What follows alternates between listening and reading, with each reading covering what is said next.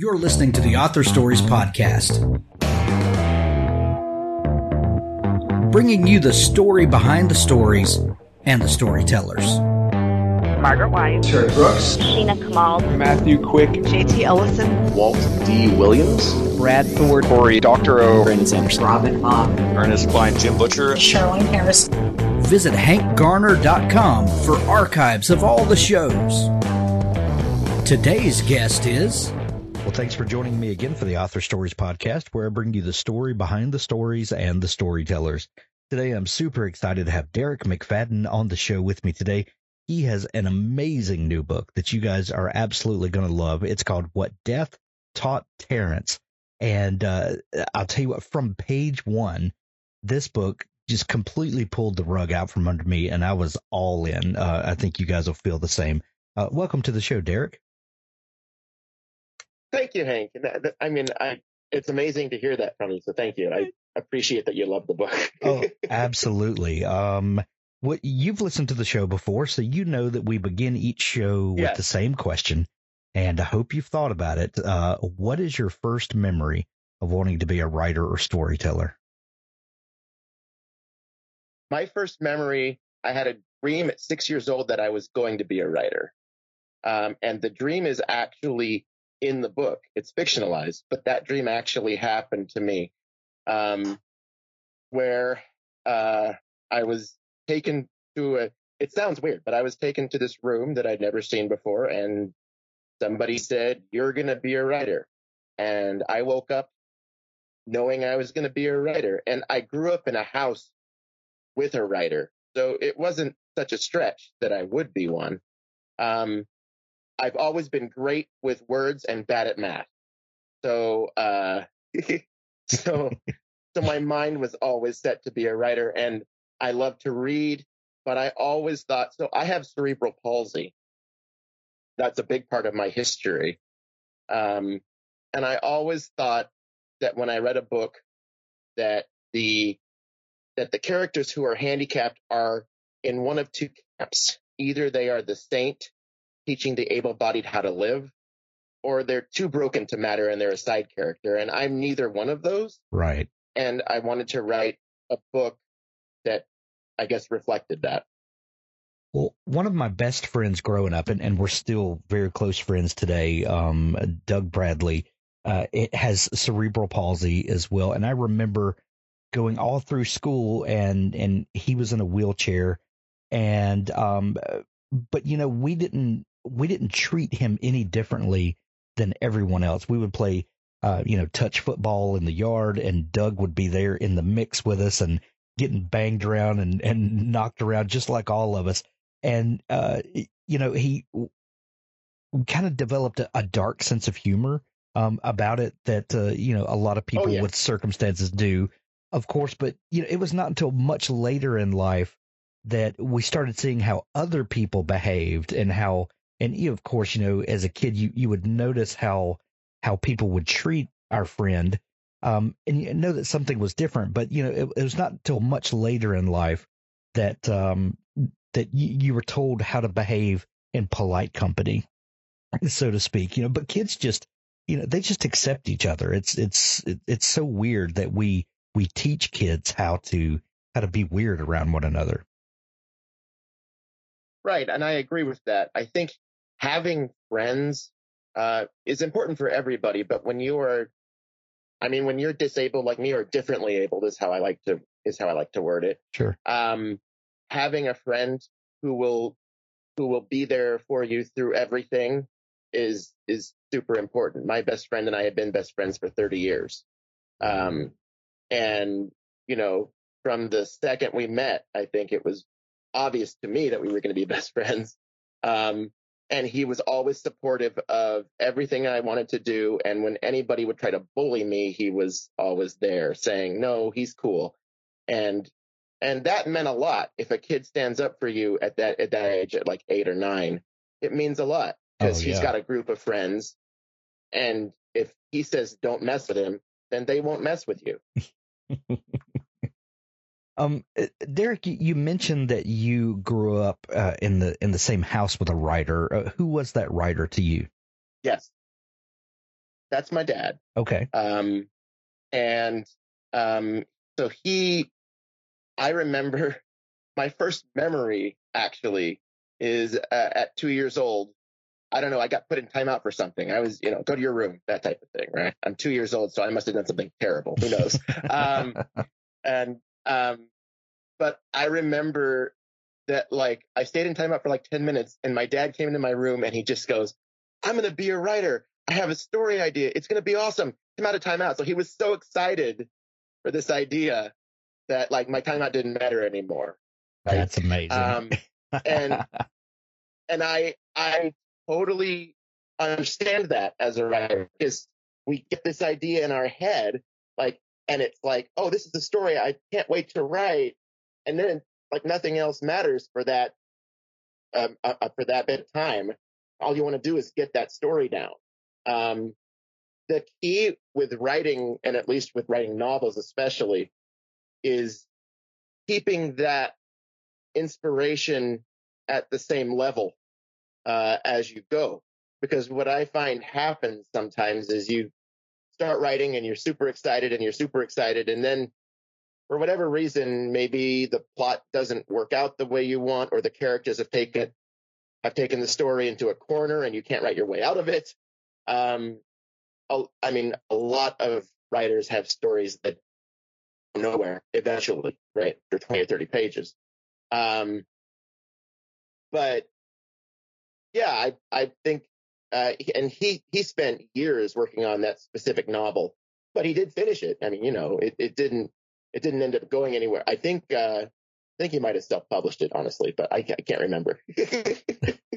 Well, that's fantastic that you had that influence. And it doesn't matter, what your dad wrote or how he pursued publishing or any of that. The fact that he shared that experience with you and, gave you some encouragement along the way, that's priceless in a writer's life. Well, it is. And I say that because, he ended up putting that first one out, and that was years ago, back when self-publishing truly was vanity publishing. I mean, before it was what it is now. Sure. But he ended up searching for. We were actually both querying agents at the same time. I had my novel, and he had like 3 or 4 of his, and he was querying, and I was querying. And one day he came downstairs to me, and he said, I found an agent who wants to represent me. And it was a special moment. And he said, she's going to be in town. Do you want to go have dinner with her? I think he wanted to have a friend in the room in case something went haywire or the meeting didn't go perfect or something. So I said, sure, I'll come with you. And it turned out the agent turned out to be an amazing lady. And a couple of, like, maybe 3 or I think it was probably a month later, she messaged me and she said, I need a second reader. Would you be willing to be my second reader? So I've been doing that for about 4 or 5 years. Wow. With her. That's amazing. Yeah. That is so cool. How stuff happens is crazy sometimes. Absolutely it is. Derek, what was the I know that before your novel, What Death Taught Terrence, you've also written some other things, and you call yourself a poet and novelist. What was your first love of poetry that showed itself? Poetry love came late. I mean, I loved reading and writing early, but poetry love came in high school when I had a really good English teacher who wouldn't just have us read the poetry. He would read it to us, and he would use the inflections perfectly. I mean, the key with poetry is knowing how to break the stanzas right, in my mind. If you don't know how to read poetry, you could read it very wrong sometimes. That's why it's really a different art form than, I mean, obviously it's different than prose, but it's very different.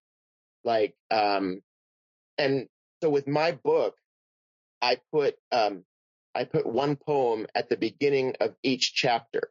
And the idea with putting a poem at the beginning of each chapter in the book is the poem is a bit of a hint at what the plot is going to do in this next chapter that you're about to read. I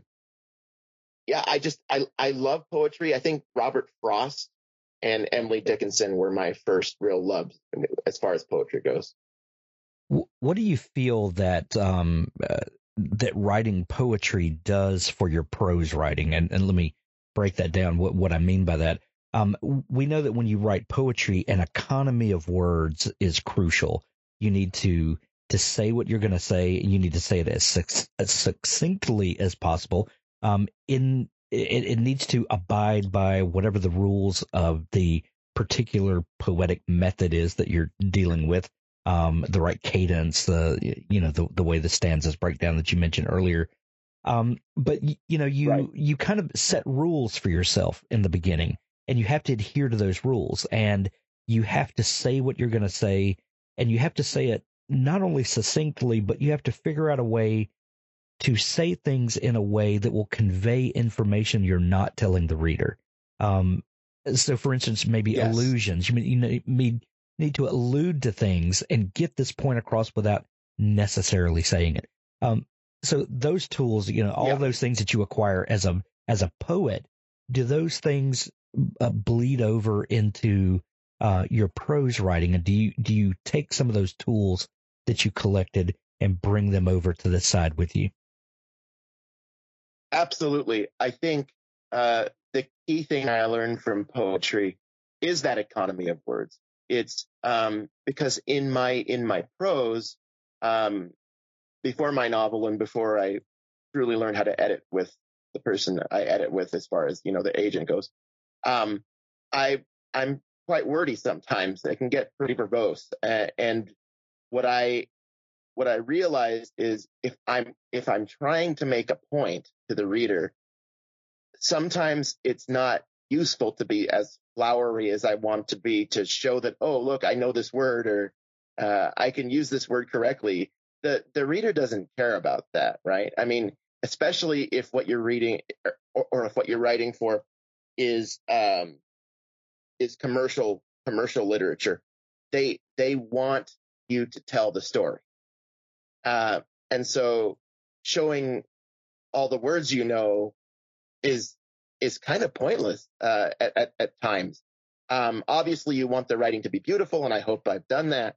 But with poetry, what it shows you is I can say in 5 words what I said in 20. So if I can say in 5 words what I said in 20, let's do it the 5.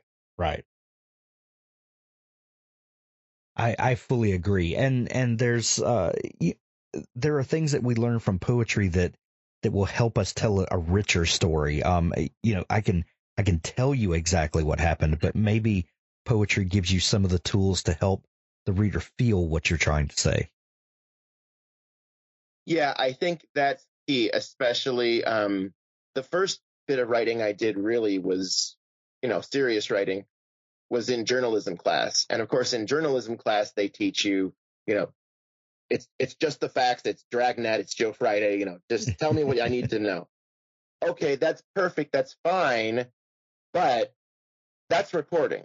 Right. And that has a place. But if you are writing fiction and you're trying to get somebody interested in your story, you don't always want to tell them. That's the other thing. You don't want to tell, you want to show. Right. And it sounds like a simple rule. Okay, but it's really not, because people will always say he felt bad today or he felt bad yesterday. And it's like, don't tell me he felt bad. Tell me how he felt.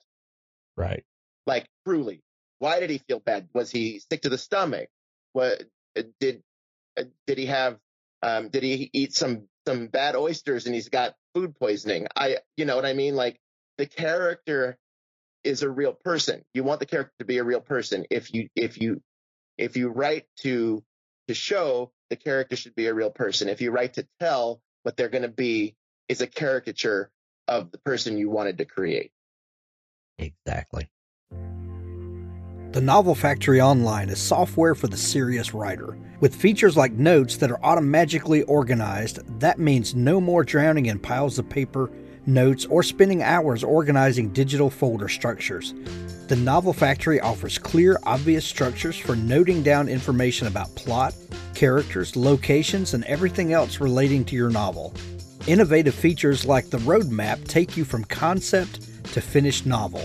The roadmap is an optional step-by-step guide to writing a novel that takes you from the premise to final manuscript and beyond. It draws on tried and true, tested theory that lies behind the majority of best-selling novels and blockbuster movies. Access your writing anywhere. The web version of the Novel Factory can be accessed anywhere you have internet. So you can write your novel on the train to work, while walking the dog, or climbing a mountain. Just log in and all your drafts and notes will be at your fingertips. Go to novel-writer.com to see how this powerful software can unleash your creative side. Use code HANK2020 for 20% off. That's the Novel Factory. Authors, I have a fantastic new service to tell you about. It's called PubSite. PubSite is a service to help you build your very own website, your home on the web, where you can promote your work and give your fans a place to connect with you. PubSite is a website platform that allows every author, regardless of budget, to have a great-looking professional website, developed by the book marketing professionals at FSB Associates. PubSite is the new, easy-to-use DIY website builder developed specifically for books and authors. Whether you're an author of one book or 20, or a small publisher, PubSite allows you to build, design, and most importantly, update your website pain-free. No need to be dependent on a designer or webmaster to make a small but costly change to your website. Save the money and do it yourself. PubSite is the best platform for authors because it's a book-centric platform. PubSite was built just for authors and small publishers. Every design, feature, and layout is book-centric. They have customized designs for you to use. It's easy to build. No coding or HTML is necessary to create a stunning, professional-looking website with all the features you want. Get a custom domain name, yourname.com. It's simple to update. You can add all of your books, add a blog and a book tour, sell from any retailer, manage your email list and social media, and even do e-commerce. Build your website with a 14-day free trial, then pay just $19.99 per month, which includes hosting, and we offer packages starting at $499 to set up the website for you. Pub-site.com, the place to help authors find their home on the web. The fact that he died on page 1, and well, what happened next? Well, he's obviously somebody who has palsy like me, right? He has, like, I love It's a Wonderful Life. If you catch the It's a Wonderful Life allusions in this book, that's intentional.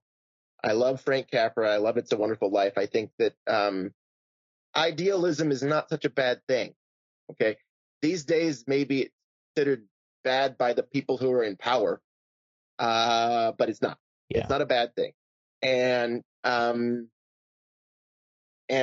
I decided that I wanted to have this character who to me was a real handicapped character, right? He wasn't the perfect character that was going to teach you how to live. He wasn't so broken that you weren't going to be able to relate to him. He was a person who, if it weren't for a doctor's mistake, would be just like you, an everyman, right? One doctor's mistake on one random day put him where he was. And at the same time, like, I understand that was probably 2 inches from being even worse off. What happened to me was the doctor reached in with forceps and pulled me out. And I still can feel the forceps scars on my head. And, so I'm probably inches away from not being able to speak to you, honestly. There are people with palsy who are nonverbal. Right. And that doesn't mean they don't have minds and they don't have thoughts. It just means they can't express them the way they'd like to. So, yeah. But Terrence, so I decided that that's what I wanted to do. I had read I'd read many books by Mitch Albom. You know who Mitch Albom is. He's the guy who wrote Tuesdays with Morrie and The 5 People You Meet in Heaven. And the one thing I thought after reading The 5 People You Meet in Heaven was, that was good. It was really slight, but it was good. Like, what he's saying is a little parable, and it was well done. It was just short. Yeah. And I didn't feel like I really got to know the characters, all that well. He basically, if you look back at it, he basically told instead of showed. And, when you're a best-selling author, you can do that. You're allowed to do that because people will buy your books no matter what and I mean, it was good. It just wasn't. So basically, I had written this book, and it took me from the age of 26 to the age of about 36 to 37 to finish. And I didn't know. I thought I had something good, but I was nervous. And so I knew some authors through my work with the agent that I work with. And I asked one of them, who was a friend of mine, I said, will you read my book and be honest with me? Because if this is bad, I don't want to publish it. If I'll put it in a drawer. And he said, okay. And then he read it in about 2 or 3 days, which is either really good or really bad. Because either he gave up after 5 pages or he liked it. Right. And then he says to me, he writes me an email and says, can we talk today? I want to talk about your book. And then I went, oh, geez. Okay. Sure. Yeah, okay, great. So I pick up the phone, and I'm just like, all right, give it to me straight. What do you think? And he says, well, you're writing a kind of a Mitch. He said, you're writing kind of a Mitch Albom book here. And I said, yep. And he goes, the thing is, you've done it better than Mitch did. Wow. And he was serious. And I was just like, I kind of fell out of my chair. I said, you got it. He said, oh, I absolutely got it. He said, this should be out now. And I knew I had something at that point, because he would have been honest with me if it was really bad. Right. And you need those people that will tell you the truth. Yes. Writing groups and critique groups. Honestly, the thing I've learned too about, because I've been working with books, is sometimes people send their books to agents looking for representation too damn early. Yeah. And what they need is 2 or 3 more drafts, a beta reader, a critique group. Seriously, we don't want, the thing is, no agent wants to say no, but there's a limited amount of publishers that can publish you.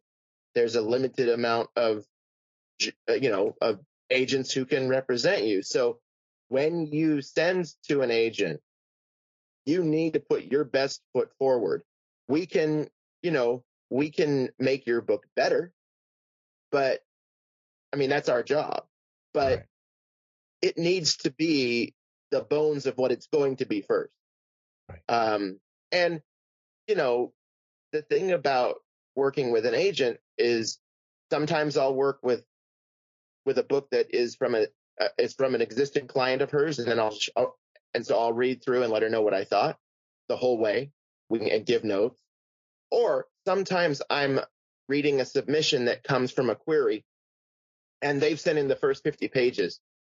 And I can tell in 5 pages if the book is good, because I can tell in 5 pages if the writing is good. Right. And so sometimes we give the book 5 to 10 pages. If your hook doesn't happen in 5 to 10 pages, sorry, there's other books and we have to move on. And I feel bad about that, but that's what writers have to learn. Hook the reader first before you do anything else. Derek, let me ask you this. You said that the book took you basically 10 years to write. Is that because you as a person needed to grow in that 10 years? And did the did the gist of the book change over that period of time as you changed, or was it just the book is always what it was always going to be, and it just took you that amount of time to get up your confidence and to get in the right headspace? Did the book change, or was it just you as a writer maturing? Oh, I think I did mature, but I think the book definitely changed. I think what happened was the first 2 years. I was able to finish draft 1 in 2 years, but that was only 40,000 words. And I didn't know anything about the business really, but 40,000 words ain't going to do it. Right. And so, and then I did another draft, and you got to know that the whole way I'm doing this, it is painful, because the way I write is I type with 2 fingers only. That's all I got. Right. So I don't write fast. And so here I started out with 40,000 words, and basically the way I write is there's a skeleton of the scene that I want to get done. And then I'll fill in the detail later, because I'm also legally blind. So the thing about it is I realize I don't see what a quote unquote normal person would see. So if I'm going to have a main character who has my palsy, who has my same stuff, then he has to be me. And I have to not only show you what he sees, but communicate why what he sees is different from what you see, and how it's different. Not just why, but how. And so, and I remember I got to 53,000 words at the end of draft 2, and a good writer friend of mine, Jenny Milchman, who writes amazing books, she said to me, well, you have more room to grow at 53. You can do more. And I remember the first time she said that, I was like, but isn't it done? Like, isn't it over? Isn't it done? And no, it wasn't, because I added the poetry, I added more scenes. And what I did was essentially, I found a lady, one of the nicest ladies I've ever met in my life. I never actually met her, but I talked to her online a lot. And she was on, I think it was querytracker.net, I believe. And it's one of those sites where, I mean, because writers go there if they want to find agents, but they also go there if they want to find people who will read their books for critique purposes. And this lady said to me, okay, I've read your book. You've got something, but it's buried beneath all this flowery language and everything else. Let's dig it up and see what we really have. Over the next 2 or 3 years, almost every weekday night for about 3 hours, she and I would hung back and forth ways to do things. I would write a scene and say, how does this work? And she would say, this part works, but this doesn't. So she was really teaching me not only how to really write, but how to edit. And it's really interesting that that's what I ended up doing for other writers now. Hilarious. I know a lot of writers that, especially in the beginning, will get from point A to point B to point C, and they have a fully formed novel idea. There's a beginning, there's a middle, there's an end, and accomplishing that is amazing, and people should feel extremely proud if they get from beginning to end, because the amount of people who say that they believe that they can be a novelist, or that they at least want to be a novelist, compared with the amount of people that actually get from beginning through a middle and to the end of a novel, is minuscule. So just accomplishing that is a feat to be proud of, just all on its own. But like you said, at the end of draft 2, you were up to, what'd you say, 50,000 words, roughly? Yeah, 53,000. Yeah. Yeah. So, that obviously, especially in the marketplace now, the book needs to be bigger. Maybe Right. Maybe 80% bigger. Yes. So how do you determine? And this is something that I think a lot of people will get benefit from. How do you determine if the book, the existing scenes just need to be fleshed out, add more detail to, beefed up, slow down as a writer to add more detail instead of rushing through scenes, as opposed to I need to add more scenes, more needs to happen in this book? I guess what I'm asking, how do you know if what you have is enough, it just needs to be beefed up, or if if there's still more story to be told? For me, it's about characterization. If you want people to love a character, but he's in 2 scenes, you're not doing enough. Like, or if you want to reveal that somebody is a killer in a mystery, but he just showed up on page 300, and on page 310, it's like, oh, it was that guy. No, you need to build in the evidence, the clues that lead you to this character. You need to build in, if for a book like mine, the characterization that's going to tug at your heartstrings, that's going to make you feel when a character dies, and you're going to feel either bad or good or whatever. However, essentially, the writer's job is the same job of a director, right?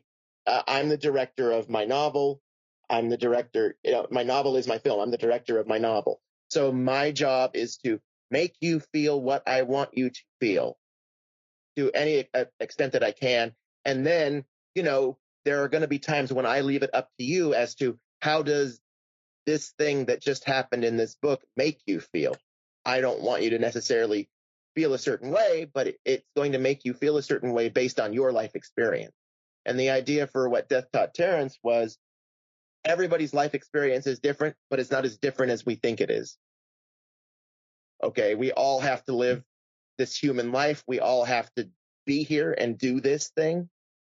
So in what ways do we help each other? In what ways may we not even notice, but we're harming each other? Right. And so the deal with Terrence was that he went through a life review, sort of like George Bailey does in It's a Wonderful Life. But instead of being 4F like George Bailey was, Terrence is truly handicapped. I mean, he has issues that other people may not have. He's got people in his life that love him. He's got people in his life that called him crippled. Because, in my life, when I would date somebody, at least 3 times I had people tell me, I would love to date you, but you're crippled. And the idea of that is just so strange, because it's not like palsy is not something that I can just take off like a jacket and be rid of. So you're judging something about me that I can't change about myself. It would be like if I said, oh, I can't possibly date anyone who has blue eyes. Just can't do it. Just nope. Nope. So if you have blue eyes, you're out. Like, no, that doesn't make any sense. Everybody has their own issues. Some people's issues you can see, and some people's issues you have to get to know them to figure out. But everybody's got stuff because we're all human. Right. In the book, you mentioned this earlier, that you grab us literally from page 1, and the book opens with Terrence realizing that he's dead. By the 3rd or 4th paragraph, we're well aware of what's happening. In your mind, was Terrence always dead? Were there any iterations of the story where you led up to it? Or, you don't bury the lead at all. We just immediately okay, that's what this story is. Did it go through any other iterations where it changed? In the first draft, chapter 2 was chapter 1. That's it.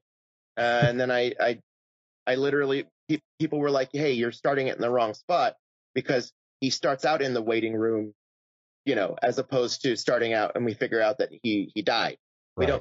We know he's in a waiting room, but he could be in a doctor's office for all we know. We don't know. So I had to make it clear, no, he's dead. And the waiting room he's in is a waiting room in the afterlife to figure out what happens next. What a clever way to tell this story. I don't want to give it away, even though you think you know what the book is about in the beginning, and you take us on a wild ride all the way through it. I love it. When people finish this book, Derek, and they close that back cover, you say that Mitch Albom was an inspiration in a lot of ways, and Absolutely. one of the hallmarks of his work is that in sort of parable like fashion, we get a story that on the surface says one thing and it's an enjoyable story, but it leaves us with other things to think about and with a deeper, richer story overall. But what do you hope people are left with at the end of this book? I hope people will look at their lives the way that Terrence looked at his. I hope, because we're still here, but because we're still here, the reader has the ability to change their life in whatever way they want, make their life better, figure out maybe I'm doing something wrong here and I can make my life what I really want it to be. And so my hope is when they close that book, that they're thinking about the characters and they're thinking about, how does this relate to my life? Because that's the idea of the story. That's why I wrote it. It was to show you, what it's like to live with palsy, but it's also, and more broadly and kind of more importantly, to show you that we all have to review our lives, and we should. And hopefully a book like this will allow you to do it before it's too late and before it's over, essentially. Well, I can't wait to see what you come up with next, Derek. Now that What Death Taught Terrence is out, available to the world, you've got to be working on a new story. Is there something else in the works? There are a couple of things. But the thing is, what I find about writing is, the minute you say, yeah, I have a novel and it's on its way out, that novel kind of dries up. So I try to just say, yes, there's stuff happening. It's I try to make stuff that's in the same vein of Terrence, sort of, but I want it to be different. I remember one time I told somebody, oh yeah, I got this novel and it'll be out in a year or whatever. And of course, the next day I went to write it and nothing would come. So I had to put it away. So I've learned, don't give away too much or else it might not. It's the muses, they are fickle. They are and fickle. So if they hear you being too cocky or too confident, they'll just say, no, we're leaving. We're going to see somebody else. You're good. I love it. Well, we'll put links in the show notes of this episode where people can find What Death Taught Terrence, whether you prefer it in paperback or in Kindle edition or even audiobook, however you can. The audiobook is amazing, by the way, guys. The audiobook is great. I'm going to dig into the audiobook next. I've read the ebook and it's fantastic. But we'll put links to all of those into the show notes of the episode. BJ Harrison narrated the audiobook, is that right? Yes. He's amazing at it. Yeah. That's fantastic. Well, Derek, if people are just discovering you and want to dig into all the great stuff that you do, is there a place they can connect with you online? Yeah, I'm on Twitter at DWrites98053. And then I think my website will be changing eventually. We're going to make it more book-centric. Originally, it was just a blog, but it's my name at brandonmadden.com. So eventually we'll be switching it to a more book-centric form because, I like to have people buy the book. Absolutely. We'll put links to all those places in the show notes of the episode to make it easy for people to find you. Derek, this has been so much fun talking. Thank you so much for taking time to come on the show. Oh, thank you for having me, Hank. I appreciate it. Do you want to get paid to write stories? Do you enjoy collaborating with other talented storytellers? Do you want to work completely remotely and set your own hours? Relay Publishing is looking for writers and editors to work on fiction projects across a range of genres, from thrillers to sci-fi, fantasy, and romance. The Relay process is extremely collaborative, in the same vein as a TV show's writer's room. If you're a story geek, then you'll be on a great team. There are 7 ghostwriting positions and 10 editing positions currently available. Please go to www.recruitment.relaypub.com. That's www.recruitment.relaypub.com for more information on how to apply. Join a great storytelling team today. What Death Taught Terrence by Derek McFadden. Life is a journey. So is the afterlife. At the end of his life, Terrence McDonald must discover its meaning, or he'll be banned from the afterlife forever, and his soul will cease to exist. Join Terrence and those who love him on a poignant and unforgettable journey through a life at once wonderful and harrowing. Learn what Terrence learned. See what Terrence sees. By this provocative story's end, readers may even learn a thing or two about themselves. See why people are saying things like, Derek McFadden writes with an insight few can match. If you like the works of Mitch Albom, I think you'll find What Death Taught Terrence a worthy addition to your library, and the reading of it a life-affirming journey. I found the story immediately immersive, and it stuck with me long after I finished. What Death Taught Terrence by Derek McFadden, on sale now.